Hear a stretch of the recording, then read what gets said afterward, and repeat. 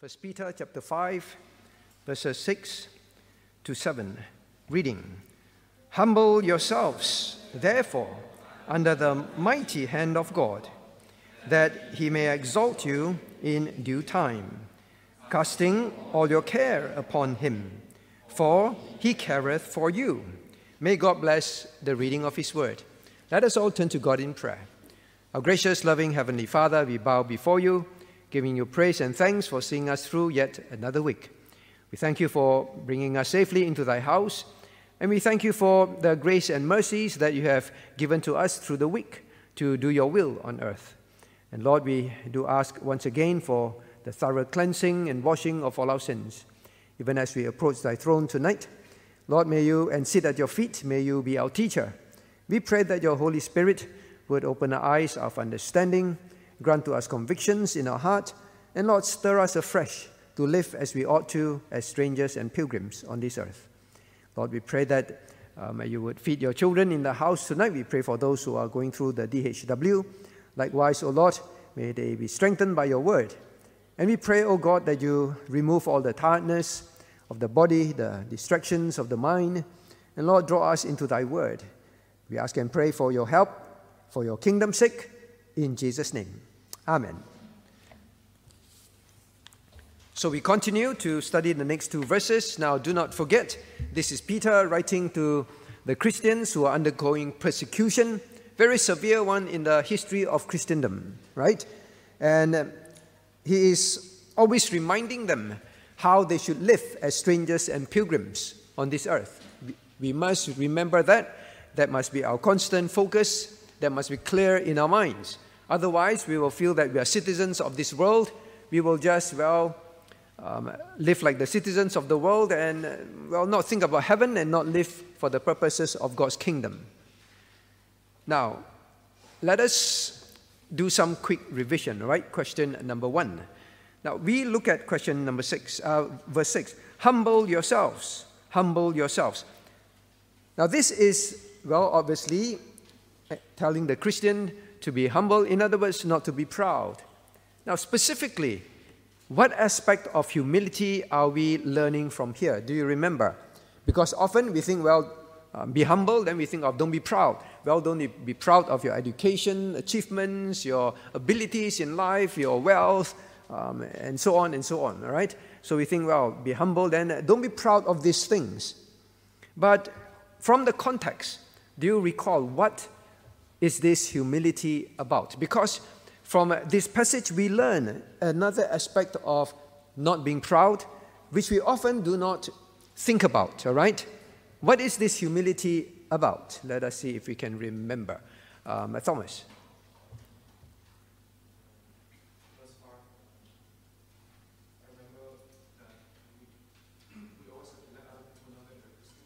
Say again?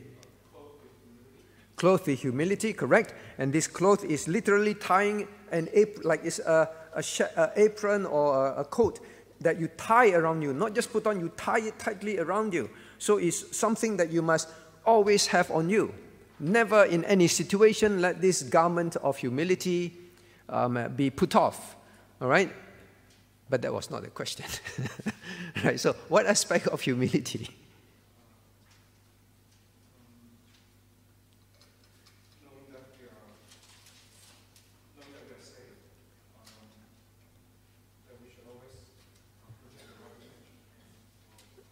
Where do you see that here?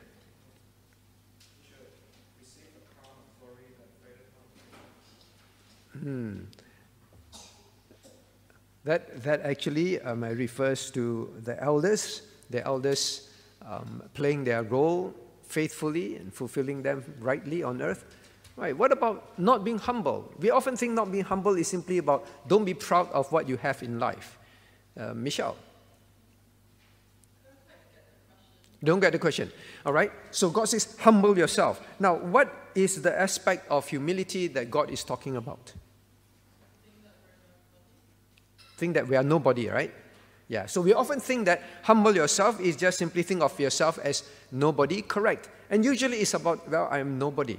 But how do you show to God that you really feel that you are nobody? Howard, do you remember? What is this humility about?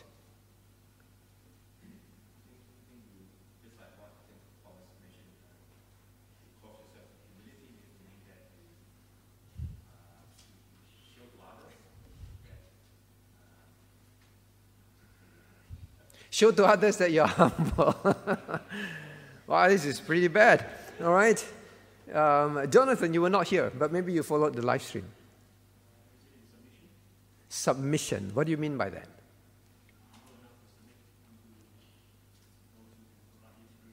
All right. So, well, first of all, chapter 5, verses 1 to 4. Well, there is a humility. Look at verse 5. The younger, submit yourself to the elder. All right. So one of it is submission to church authorities. Humility is about that, submission to the church authority. It is not simply, don't be proud of what you have and just think of yourself as nobody. Think of yourself as nobody is correct, but it leads to something, all right? So that's very close. Ellen, do you remember? Say again? Right? Humility is one of the definitions, is putting others first. But specifically in verse 6, what is that aspect? Shane? Very good. All right. Submission to the sovereignty of God. How do you know that?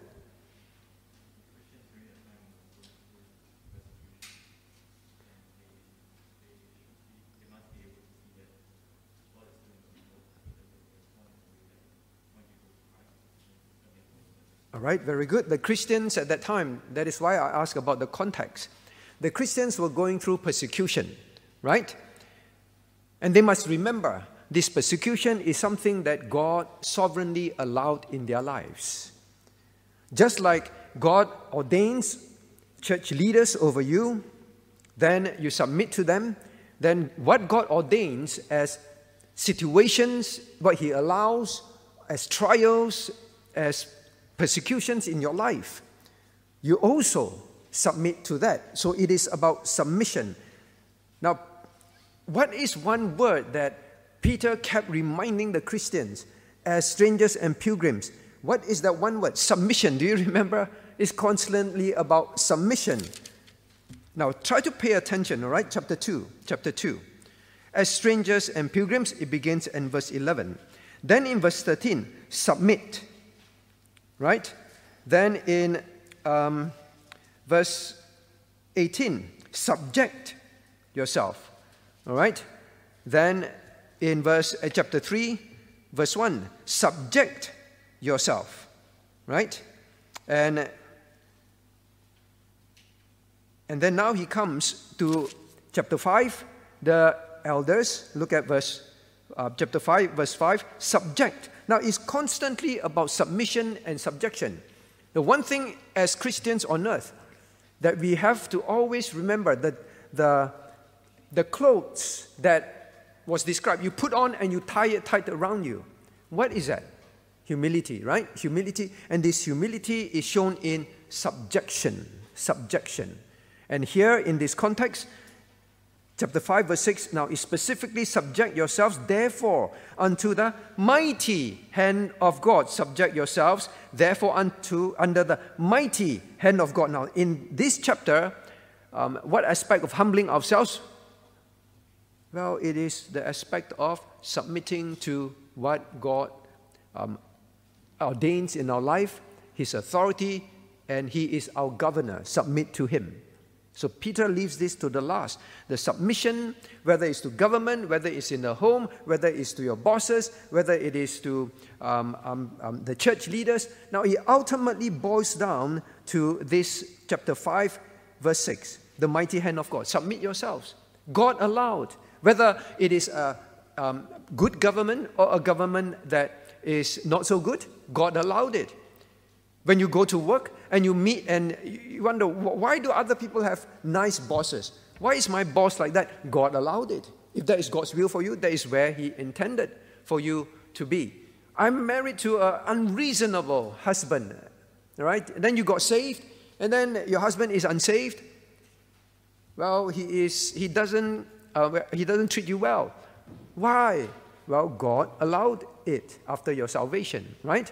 So and so on and so forth. The submission to God. And for them, the most difficult one is their persecution, correct? Their persecution. It is no easy life at all, unimaginable to most of us. So this aspect is not about don't be proud of what you possess. Yes, I am nobody in the sight of God. And therefore, whatever God ordains in my life, who am I? I'm nobody. Who am I to argue with God? God saved me. I should already be very thankful for that. I'm still nobody. Why should I resist and question God? But instead, I submit to His mighty hand. All right? Whatever God allows in your life, whether it's in the home, whether it's in the workplace, whether it's in school, whether it is in society, even in church, well, God has ordained to allow certain things to occur. Then you subject as unto God. Okay, this is the aspect. This is the aspect. Now, then under question 1, all right? So this aspect of humility, or maybe let me rephrase this. I hope you pay attention to this. This is important to understand in chapter 5, verse 6. We rarely think of humility. We rarely connect not being proud to a submission to what God ordains in our life. We seldom view humility in connection to submission to what God allows to happen in our lives and what He chooses, His will for our lives. We seldom think that submitting to those situations, those choices of God as a sign of humility.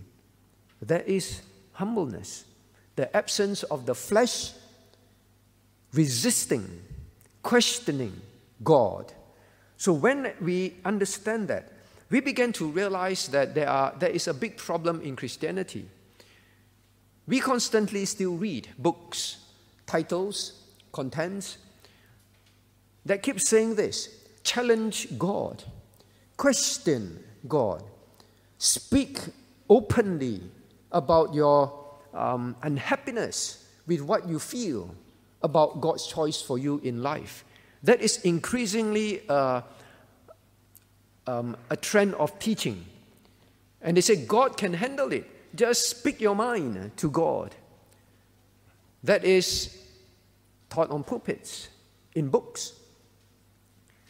Because of the failure to understand, humble yourselves therefore under the mighty hand of God, is the stranger and pilgrim's garment. That is the characteristic of a stranger and pilgrim. Whatever God allows, whatever God has brought into your life, you just submit to it. That is what it is. Would you be such a Christian? But it is here, all right? It is here. I think none of us can say that our lives are like these people in this chapter at this time. They became Christians. They forsook all to follow Christ. Nothing like us today. And they suffer great persecution. Where is the fairness, right? If we were living then, I think we would really fail miserably. All right? So that is the aspect. Do not forget. Now, but can it also be? Now, remember here, it can be without, not because of their fault. They became Christians.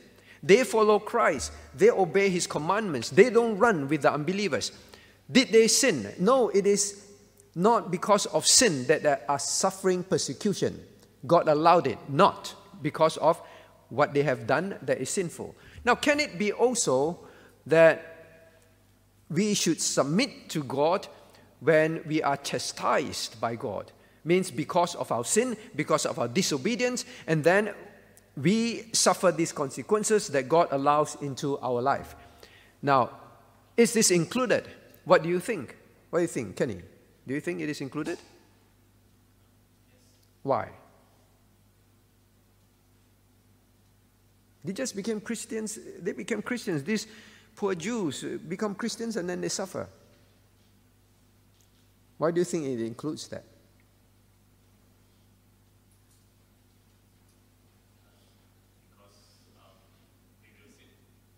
Because we will sin. And in which way we sin? Well, I'm talking about willful, deliberate sin, all right? Now, remember, Christ told the Christians that, and those who were not yet believers, now especially the Jews, because of their rejection of Christ, right? Jerusalem will be sacked, correct? Jerusalem will be overrun and will be taken over by the Romans, for example, in this case. So this was what was happening. So as a whole, yes, the Jewish people, they were, in a sense, suffering for their sin as a people, the chastisement of God. So it does include that as well, right? Yes, it may not be, well, they were born here and now, they got born, and then they believe in Christ, they're suffering none of their sin. But some of them were among those that, well, could have been the ones that rejected, right? Rejected openly Christ. But then they became believers. So it can also include that. But the point is this. Whatever it is, whether it's none because I have not sinned, well, submit. Well, because I have sinned, well, submit. That is a sign of humility towards God. So that is the context, all right? It is important to remember that. Now, question number two. Question number two. Now I ask you, now what if you patiently waited for your exalting, right? Look at verse 6, right? Well, humble yourselves, therefore, under the mighty hand of God, that he may exalt you in due time. So you waited, you patiently waited and waited and waited, but God did not exalt you at all. So, for example, you get persecuted at work, right, for being a Christian or for being honest, following Christ, or in the home, in society. And then you waited and you waited. You never got exalted, right? Your colleagues that are wicked, that bully you, that they get promoted all the time. You've been there for 15 years, 20 years, and it's still the same thing, all right? Or whatever situation you can think of. You waited. You say, Lord, okay, I patiently wait, and I patiently endure all this. But it looks like no exaltation after all these years. What are the possible reasons? What are the possible reasons? Because I don't want you to read this and go away and thinking, all right, never mind, I'll endure this. Well, sooner or later, my boss will see, all right? My family members will see, all right? And so on. What are the possible reasons? Xing Yun. What are the possible reasons?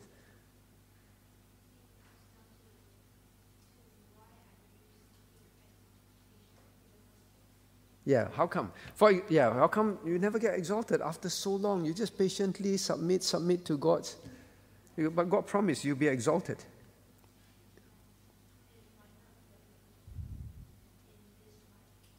Okay, all right. It may not be in this life, correct?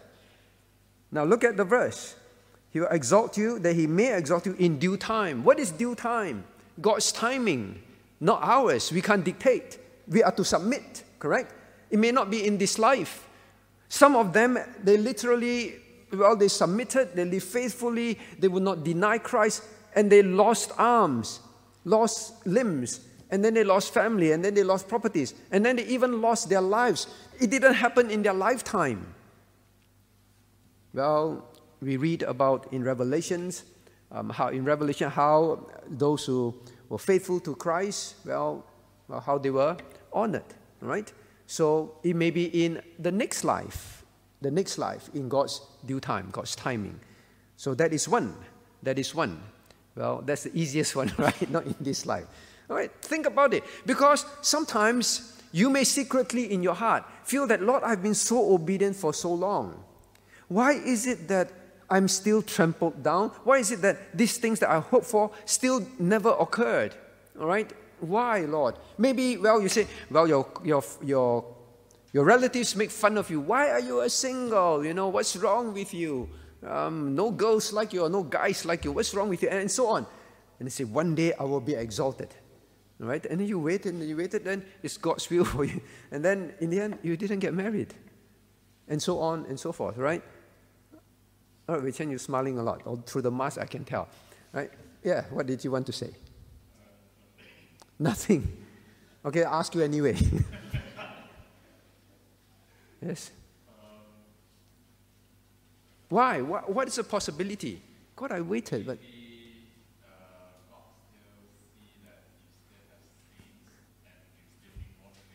Very good. All right, very good answer. Maybe because God knows that I still have problems in my life and He still needs to teach me lessons. It could be still, well, you think that you are humble already, or you think that, and this and that. But God knows our heart. And it's not yet. The due time is not due yet. Not due yet. Now remember Moses. How long did it take for Moses before Moses was considered, well, not proud anymore and ready to serve God? You know the answer, right? Maybe I ask, Yifei, how long? How many years? 10 years, 20 years, 30 years, 40 years? Say again? 20, all right? You pick somewhere in between. 40 years. 40 years, right? 40 years taking care of sheep. That really humbled him. By the time he was ready, he really thought he was not ready. Then he was in the best state of heart. Right? He wanted to deliver the people of God. He felt that he was special. Didn't he? I'm special. I know through all these things that happened in my life got preserved. I am the one. Well, he was the one. He was indeed the one. But he was not ready, right? So God still have to teach him lessons. So it can be for us as well. We keep thinking, we are ready. Lord, I'm ready for this, for that. But we are not. Now remember you studied about Hezekiah? Hezekiah, was it good? Well, he asked for extension of life. And he felt that, extend my life, I'll praise you. What good is it if I'm dead? I can't praise you, I can't lead your people. Very soon after God extended his life, he fell into the sin of pride. Showed off, right? Showed off. Well, so God knows our heart. Now, why else? Why else? So sometimes it is not. It could be, well, because of us. We have not changed, though we think we have. Then we continue. Now, sometimes, even in such a case, it may not be ever in this lifetime. It may be the consequence of our sin. It may not change. Because God knows that we will not change. We will not change. And it's the best that we don't get exalted in this life. And if you continue to submit, your exaltation is in heaven. Remember that. Remember that. All right? So, yes. So I can think of these few reasons which you well brought up as well, right? So if you keep thinking, Lord, when is my crowning? When is my crowning? When is my vindication? Then I will now be exalted. Well, we are definitely not ready, right? Okay, so I want to make sure that we also understand this verse rightly. So if God allows that, continue to submit. Just leave it to God. Don't look for exaltation. Question number 3. Now, what are the opposite responses to this aspect of humility in submitting to the mighty hand of God? What are the opposite responses? So we say, Lord, I want to learn to submit to your mighty hand. Means what you sovereignly ordains and allows in my life, then I know I have to submit to. Now, what is the opposite response? Lord, I want to, but Lord, how can I identify that I am not submitting? Can you think of any? Yan Wei.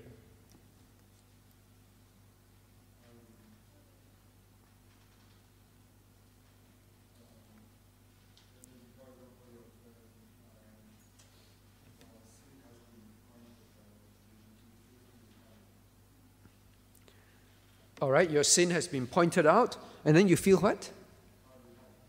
You don't want to repent, right? You don't want to repent. Yes, when your sin has been pointed out and you don't want to submit to the word of God and you continue to fight and resist, yes, that's one of it.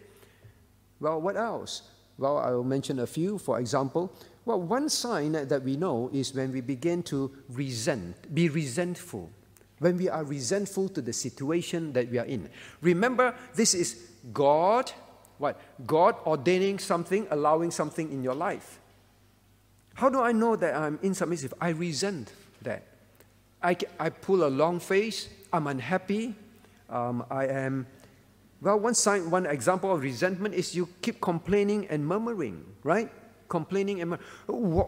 Why is my child like that? And other people's child is not like that. Why is my family like that? All right?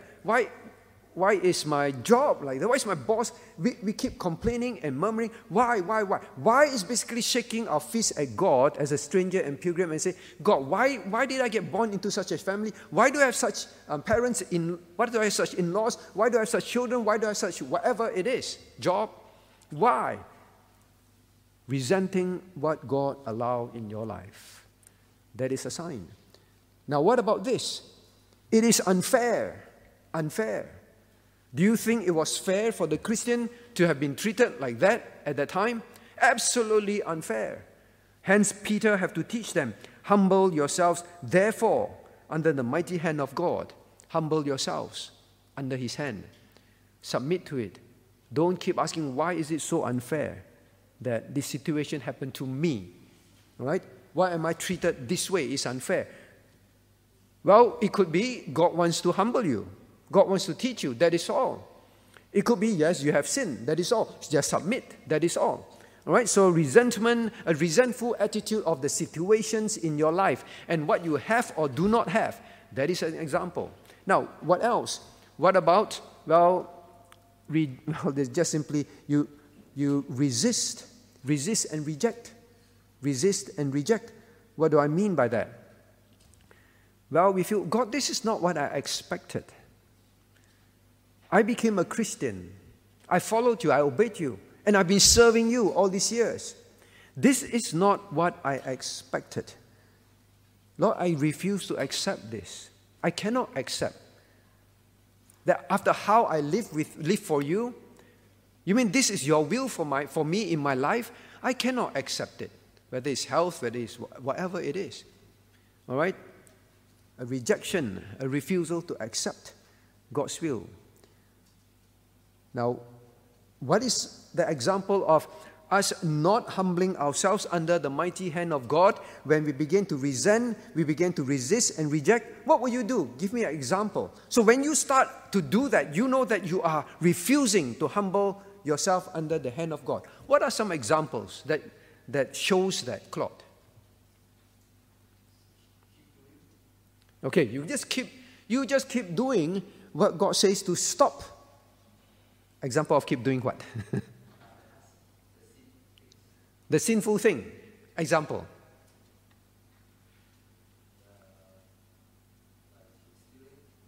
Stealing. I think stealing is definitely, you must stop, right? Okay, maybe some other example. Howard. Hey, Howard, I called you already, right? Joe Chang, yes. Constantly late for service. Okay. Yeah, we constantly, don't bother. God says don't be late for service.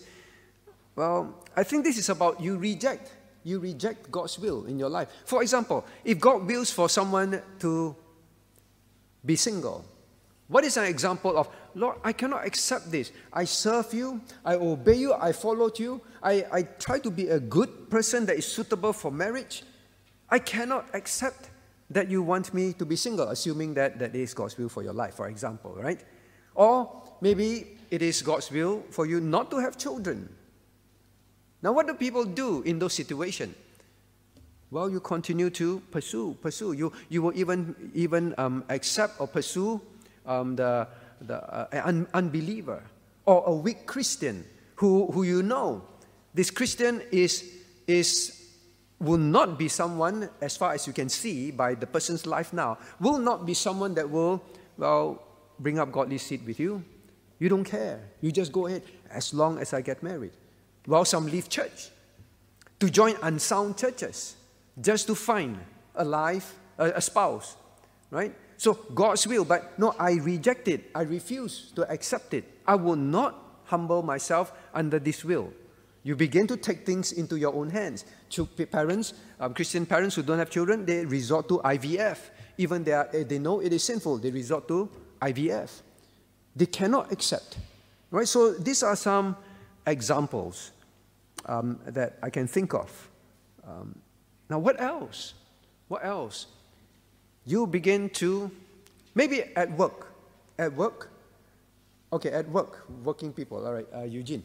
At work, right? A Christian cannot accept that he did not get promoted. I feel that, but I'm very hardworking in church. I serve God. And then pastor always says, seek ye first the kingdom of God. And these things will be added unto you. And his righteousness and this will be added to you. Didn't get added to me. Time and again, I get passed over.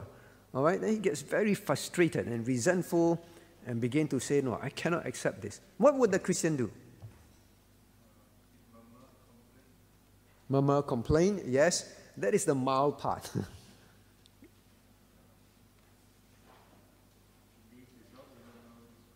Leave the job even though it's God's will. All right? God, when he joined the company, I'm so clear this is God's will, and then everything then after that, didn't get promotion, didn't get the pay increment that he wants.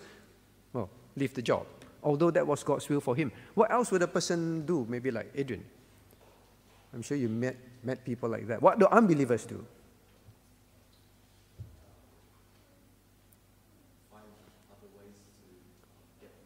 Right, find other ways to get the money, maybe sinful way to get the promotion. Politic, right? Play politics. Do all that kind of things.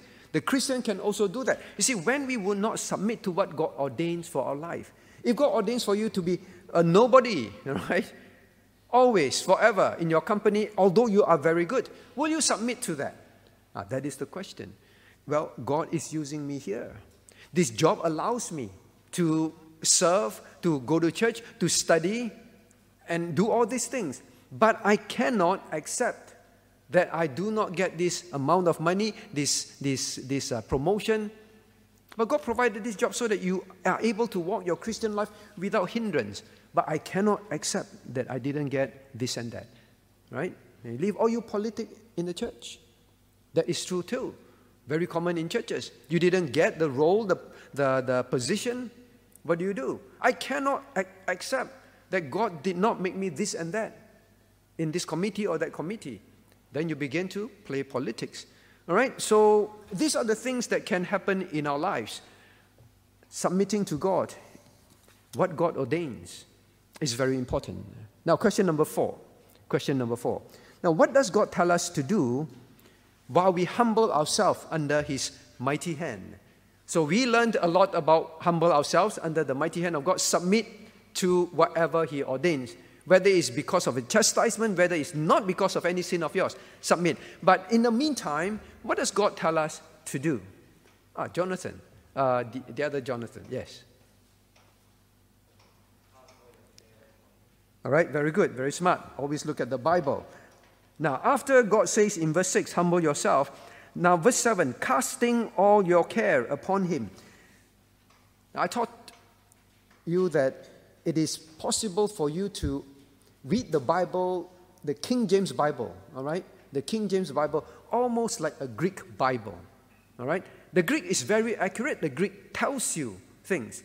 Now, remember, I kept telling you, like verse 7, casting, typically with the ing, all right? Typically, it is a participle, meaning to say it's linked to a main verb, correct? So when you see casting all your care upon Him, then you think, well, it's likely a participle. And then verse 6, humble yourself. So God says, while you humble yourselves, I know it's going to be very difficult.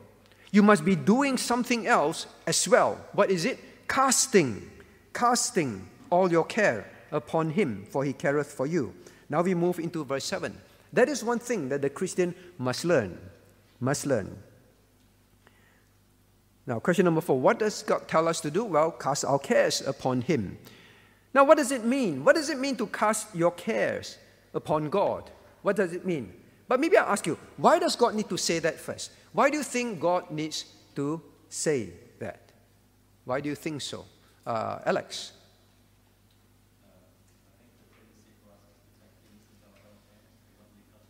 All right. The easiest thing is for us to take things into our own hands rather than leave it to Him. Okay, yes. Well, then this particular care is what?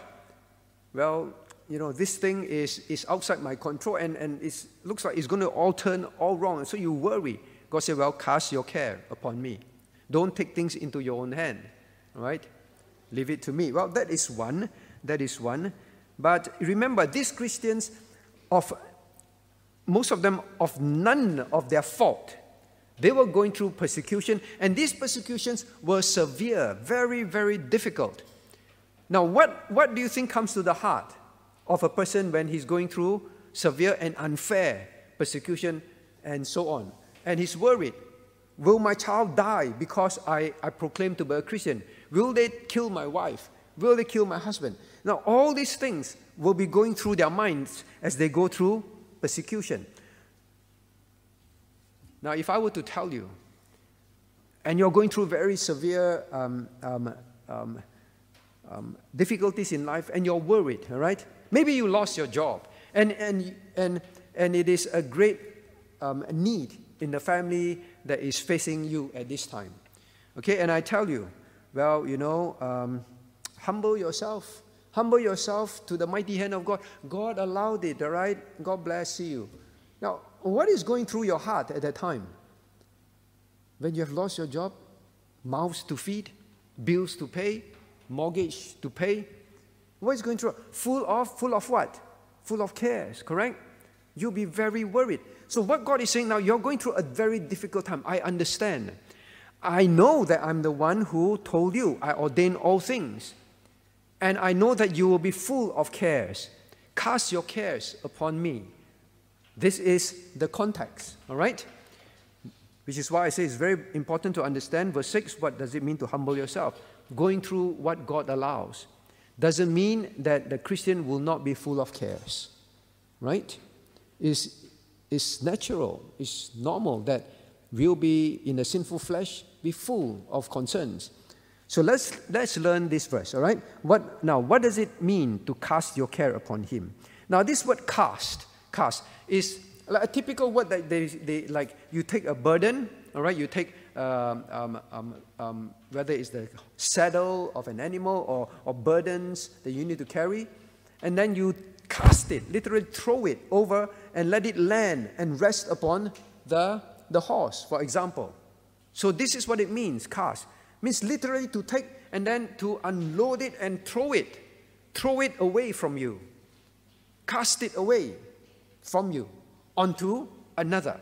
That is the picture of this word being chosen. Now this means to leave your worries, to put it away and commit it to another. That is what it means. So God knows that as you go through all this, even while you learn to submit and be humble towards God, your heart may be full of many emotions. But God says, put it away. Push it far away from you. In fact, I want you to use energy to throw it to me. That is what God is saying. You actively, consciously throw it away. Separate it from you. That is what it is. Now, what are cares? Casting your cares. Cast what? All right, cast what? God says, your cares. Now, look at verse 7. Casting all your care, right? Your care. What are cares? Cares are worries, anxieties, concerns, fears, burdens, distresses. Well, it can be fear. Lord, I cannot endure this. I don't think I can endure this. I'm afraid. I don't think I can go through this. Well, God, I'm worried. But how long will this be in my life that I will have to face this, or that I don't have something? I'm distressed. Right? How painful will it be, Lord? Now, God knows that we are people that are full of cares. All right? We worry about things that have not happened yet. That is us, right? We worry about things that we don't see yet. We imagine certain things. We are full of cares. And of course, in their case, there are real cares, all right? Genuine ones.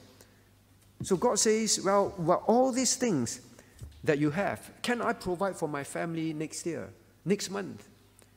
All these things in your heart, valid things even, right? They are very valid. Now then look at verse 7. Casting all your care. Now it's all. And this all literally means no exception. And it means every kind, all right? So it's a very all-encompassing kind of all. Every kind.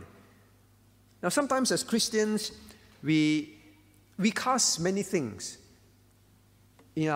Cast many concerns to God. But some things, if you're honest, when you really think back, you didn't even pray to God. That is us. We pray for all the, typical things. Let me ask those who are working. When was the last time you really turned to God? God, this project is full of problems. And all these things can affect my spiritual walk, leading my family, all right? When was the last time that you really prayed to God about this problem? Well, you pray about your children's education, you pray for the church, very good, you pray for other Christians, but not all. Certain things you just feel that, these are not for God to worry, or it doesn't occur to you that you should bring it to God. Hence, God must say not cast your cares, but cast all your cares. These Christians, as they were going through persecution, it's very easy for them. They pray for faith to stand firm, not to deny the truth of God, and so on, but to follow Christ obediently. But it's easy for them to, when it comes to whether they will have money, a place to stay, they may not relate this to casting it to God, and they keep worrying and worrying. So many of us worry about many things. It doesn't occur to us. These are also things we must learn to push away from us and cast these cares to God. Are you carrying some of this? Are you living a life that is full of worries, and even as you sit here, your mind keeps going back to something, some problems that you have? And doesn't occur to you that these are also things that you need to cast to God. You need to cast to God. Now, this word all also includes in its entirety, right? Not only every kind, but entirety of every kind. Because sometimes we cast part of the worries. We cast part of the fears. We cast part of the concerns to God. And then we carry the rest ourselves. But this is all. So, Christian, are you going through some difficult patch in life as you obey God, as you seek to obey Him? Now, please make sure it's not because of sin. If it's because of sin, you repent. All right? It still applies to you, but make sure you repent. First and foremost, deal with the sin. But when we go through all this, God says, can you take the whole thing of everything? We say, Lord, problem 1, 2, and 3, whole thing. But problem 5 and 6, I think I need to handle it myself in worrying about it. Not just handle. I need to worry about this, Lord. This one is too major, Lord. Let me worry as well with you. Sometimes we are like that. And God here teaches the Christian, cast the whole thing to Him. Now, this is what it means. Now, ultimately, what God is saying is this. He did not say, cast all your cares away from you. Look at how He says it in verse 7. Casting all your care upon Him. Upon Him. That is the point. Literally, Christ is walking up to us and say, dear child, I know that you're trying to live your Christian walk for me. I know. And I know that you worry about, can you do this? And so many things on your plate. Can you? All right? At the same time, you're studying. At the same time, you're serving. At the same time, you're working. At the same time, you're taking care of your family as a mother. You're working as a mother at home, and then your child is sick, and then yet you want to study the Word. You don't know whether you can do it. And some of you, you're busy, and you understand, God, I do not know whether I can make it. God says, all these things, I know you are full of cares. Or other things like, you lost your job, or your job is not paying sufficiently to you to take care of many necessary things in your life. And you worry. God says, stop worrying. No, He said, cast it to me, meaning to say He walks up to you, Give your concerns to me. To me, I'm standing here. And the whole thing, stop thinking about the worries. Pass it to me. Now, it's very comforting. He tells us that he will take it on himself, in other words. Now, imagine this master carrying all the heavy things, and then his trusty horse comes up to him and nudges him and says, put it on me, put it on me. I'm way stronger than you. Right? Put it on me. That's the picture here, the horse and the casting the burdens on the horse. So Peter uses all this description. They're very used to it. They take long journeys, and then they have to cast their burdens on a camel or on a horse or on a donkey or on an animal. So it's this picture. And typically they would say, take the whole thing and put it on the animal of burden. That's all. Right? So it's the picture that is painted to them. So it's Christ. Christ saying to you, what are you worried about, dear friends? Your job, your health, your possession, your children. Well, valid problems in life. But God says, cast it on me. But I ask the question as well. Now, what does it not mean? What does it not mean? All right? What does it not mean? It does not mean that the trials will go away. It does not mean that. God says, cast your cares upon me. The trials will continue. I have allowed it. And as you submit to those trials, as they continue in your life, the fears, the cares, the concerns, they will increase. But you cast those fears, concerns, worries upon me and just continue through this trial. That is what it means, all right? So it does not mean the problems will go away. Many take this and then they say, oh, I'm disappointed. All right? The problem is still there. My health problems are still there. My financial problems are still there. No, God is saying, yes, I intended for them to be there. But worrying,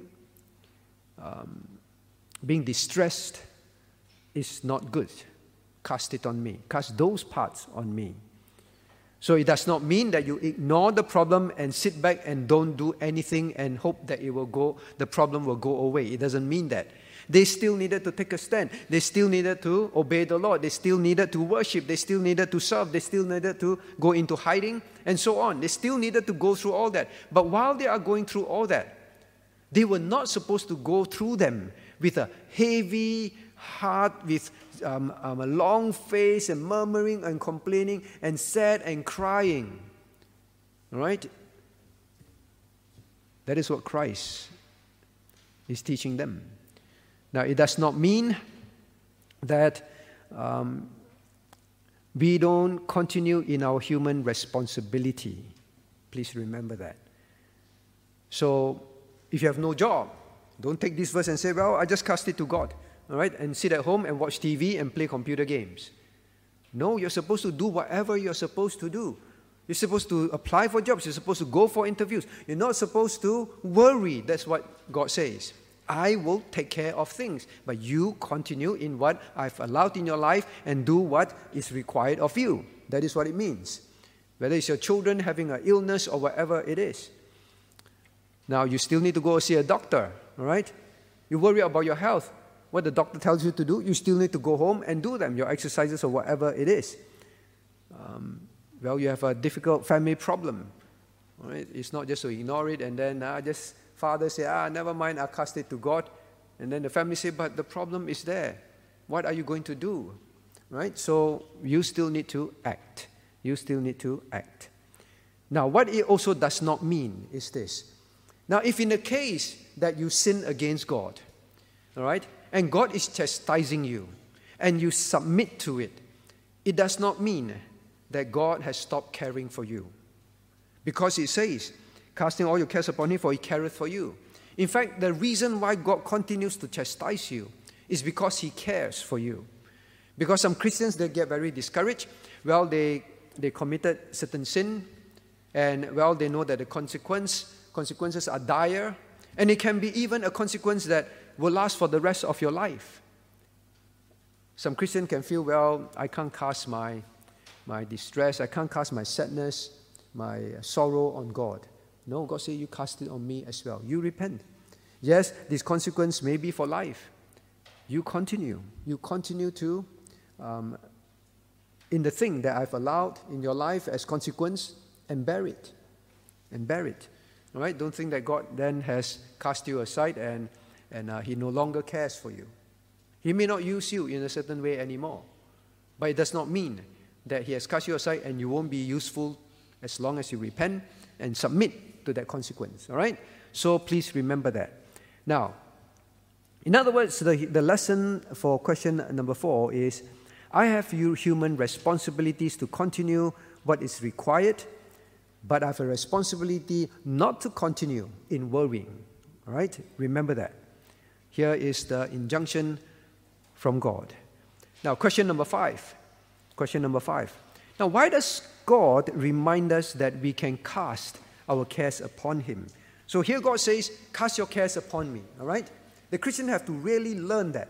Stop going around like a headless chicken, panicking, worrying, and grabbing at straws. God says, stop that. Leave your worries to me. You continue to do what I ask you to do. You continue to live how I ask you to live. You continue to submit to me. But you leave the worries to me. You leave the cares and concern that, wow, can this be taken care of? Will this happen? Will that happen? You stop thinking about those things. You just obey me. All right? Now, question number 5 is, why does God remind us that we can cast our cares upon Him? Why does God remind us that we can cast our cares upon Him? Susan.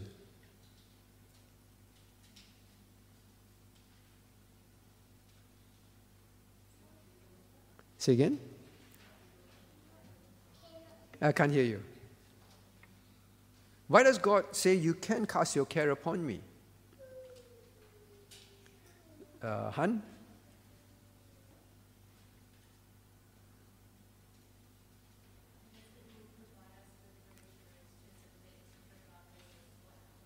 All right, He will provide us with the grace to submit. That is verse 5, correct? He will provide us with the grace. What if He doesn't? What if He doesn't? Mabel?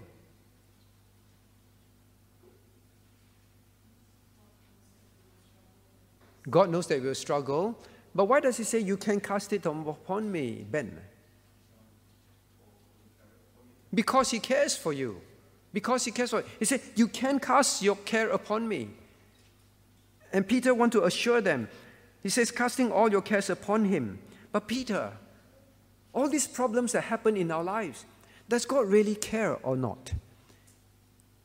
You know, all these things, it seems like God is not there. Does He care? I'm going through such difficulties. Such fears await me. Does God care? So Peter, used by God, have to assure them. So God says, you can cast your care upon me because I care for you. I care for you. Now, if I tell you, cast your cares, your worries, your financial problem, your health problems, your job problems upon me, and I care for you, not much use, all right? You say, Pastor, I really appreciate your care, all right? Please pray for me. My prayer to God to help you, that the power of God to help you, well, that helps. But here is God saying, I care for you. To have someone tell us that they care for us is already very assuring, isn't it, as we go through life and difficulties? But here God wants to say, I am the one who's caring for you. You cast it on me. You cast it on me because I care for you. All right? So question number 5, why He said we can do so? Because, well, He cares for us. Now, what is this care? What is this care? Now, it's a different word from the word casting your cares upon God. All right? Casting your cares upon God. Now, this care is one that that God has a personal interest in you. There's the aspect of interest, all right? An aspect of concern for you. So this is not about the worries and distresses kind of care, but God is intentionally watching you. That's the picture. He cares for you. So when God says that, it means that He watches over you. He knows what is going on. He takes interest in what you're going through and how you're feeling. Right? And this care is something that he does actively. All right? So this is the other part. Actively. So while they were going through that, Peter had to use a Greek word to mean that. And Peter had to use a Greek verb in a particular tense. And the tense is a present active tense, meaning to say it is something that God is presently doing, actively doing. And it's a tense that means God will not stop doing it. He will keep doing it. That is what it means. So when the people hear this word cares for you, God cares, I care for you. And in that particular verb and in particular tense, it is very comforting. Understand that. It is not something that God, oh no, on hindsight, I forgot. No, He is constantly watching what you're going through, monitoring, and acting. Not hindsight, oh no, sorry child, I forgot. Right? Parents can do that sometimes, even most well-meaning parents. So He cares for us.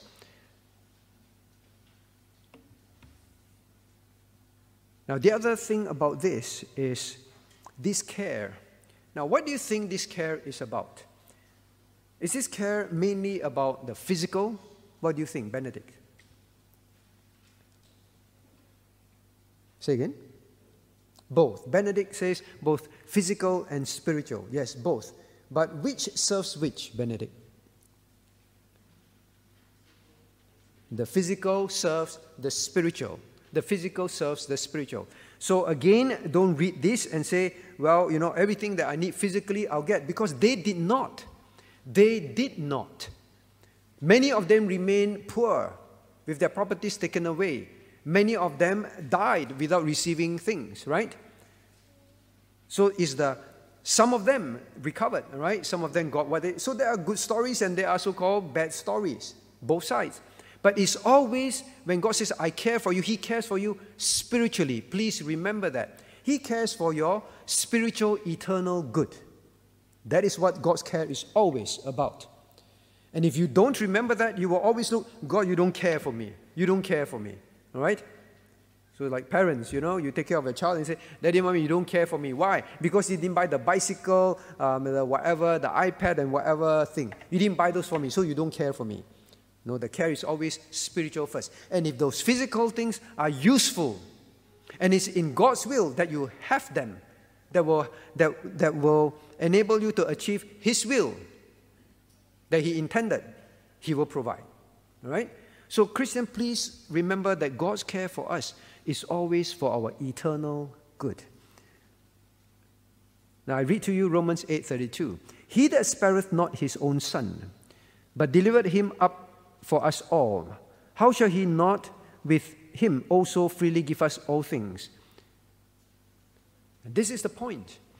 Christian, if you ever doubt God's care, if you don't receive something, or if you're going through something and you say, Lord, how can this be fair to me? How can this be good? And you just cannot understand. Remember Romans 8:32.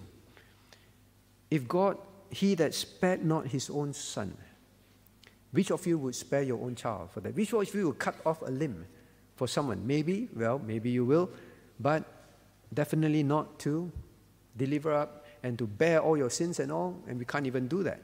Well, and He says, deliver Him up for us, for you, for me. Then how will He not with Him also freely give us all things? When you don't need it, God will not provide it, because it may be bad for you and it's not needed, right? Anything that is needed will be freely given. Trust God. Trust Him. Now, so this question is ultimately, since He cares for me in this way, since He cares for me in this way, then I can trust Him. I can leave it to Him. I can go to bed and know that this is for some spiritual good and not keep stressing over it, right? Okay, then question number 6. Question number 6.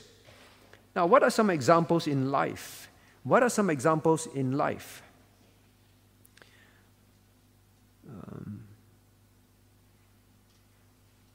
What are some examples in life wherein we need to be careful, to be humble under God's hand? What are some areas? Because if you don't identify them, you may not be casting your care in entirety to Him. Now, what are some areas can you think of? Well, this is very easy, right? Yong. Say again? All areas, all right? All areas, yes, but sometimes we say all areas, but sometimes in our life, like God must remember us, cast all your cares. Some areas we just never think of casting it, typically, right? Some.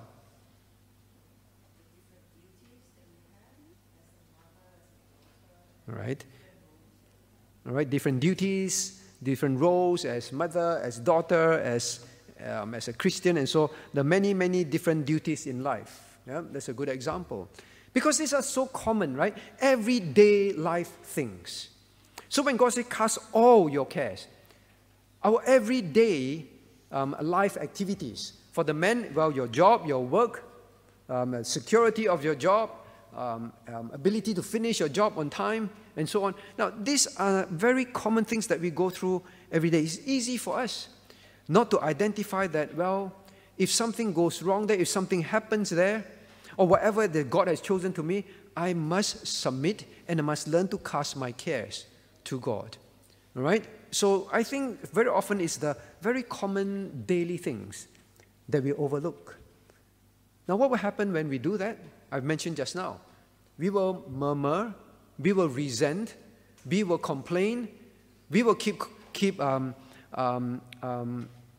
being dissatisfied with, whether it's our children, whether it's our spouse, whether it is our job, whether it's our health, whether it's how much we have or don't have, all those kind of things, right?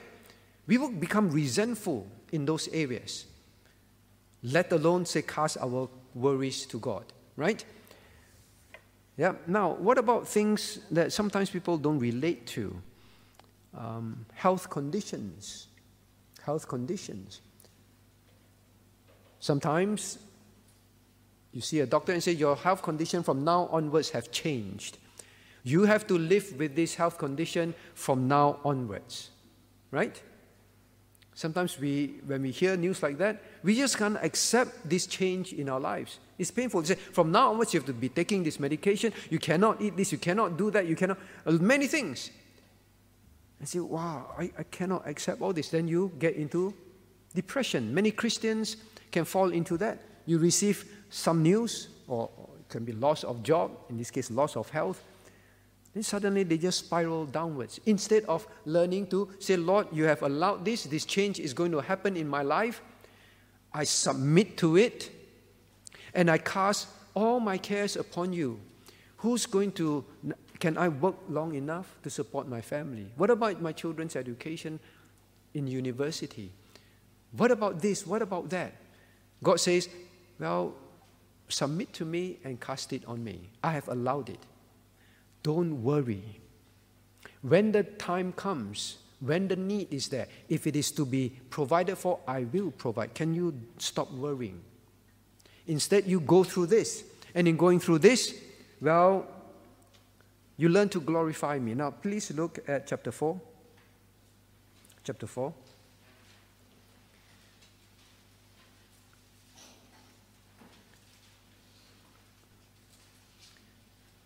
Now it says in verse 14, if ye be reproached for the name of Christ, happy are ye, for the Spirit of glory and of God resteth upon you. Verse 16, if any man suffer as a Christian, let him not be ashamed, but let him glorify God on this behalf. So he says, you just keep living rightly, accept my will, live joyfully, show the world that you know how to cast these cares upon a God that cares for you, and you glorify me by that, instead of worrying about what will happen. All right? Yep, so that's one example. Or maybe one day, one of you get married and then have a child, and the child is a special child. What are you going to go through? All right? Submit, instead of worrying about many things that will come. Now, I remember one lecturer that I had, I think I shared with you before, right?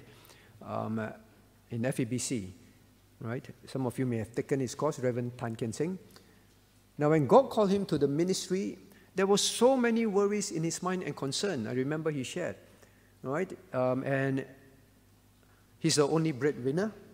He had a few children. One of it is a special child. Costs a lot to take care of. Takes a lot of energy to take care of. And he said he already had his worries and concern. Last thing he needed was his father to constantly berate him. What kind of father are you? Something along that line. How can you go to the ministry and then not enough salary? What's going to happen to your family and all that kind? So all these things are going to come. Now sometimes when we meet situations like that, the Bible all goes out of the window, right?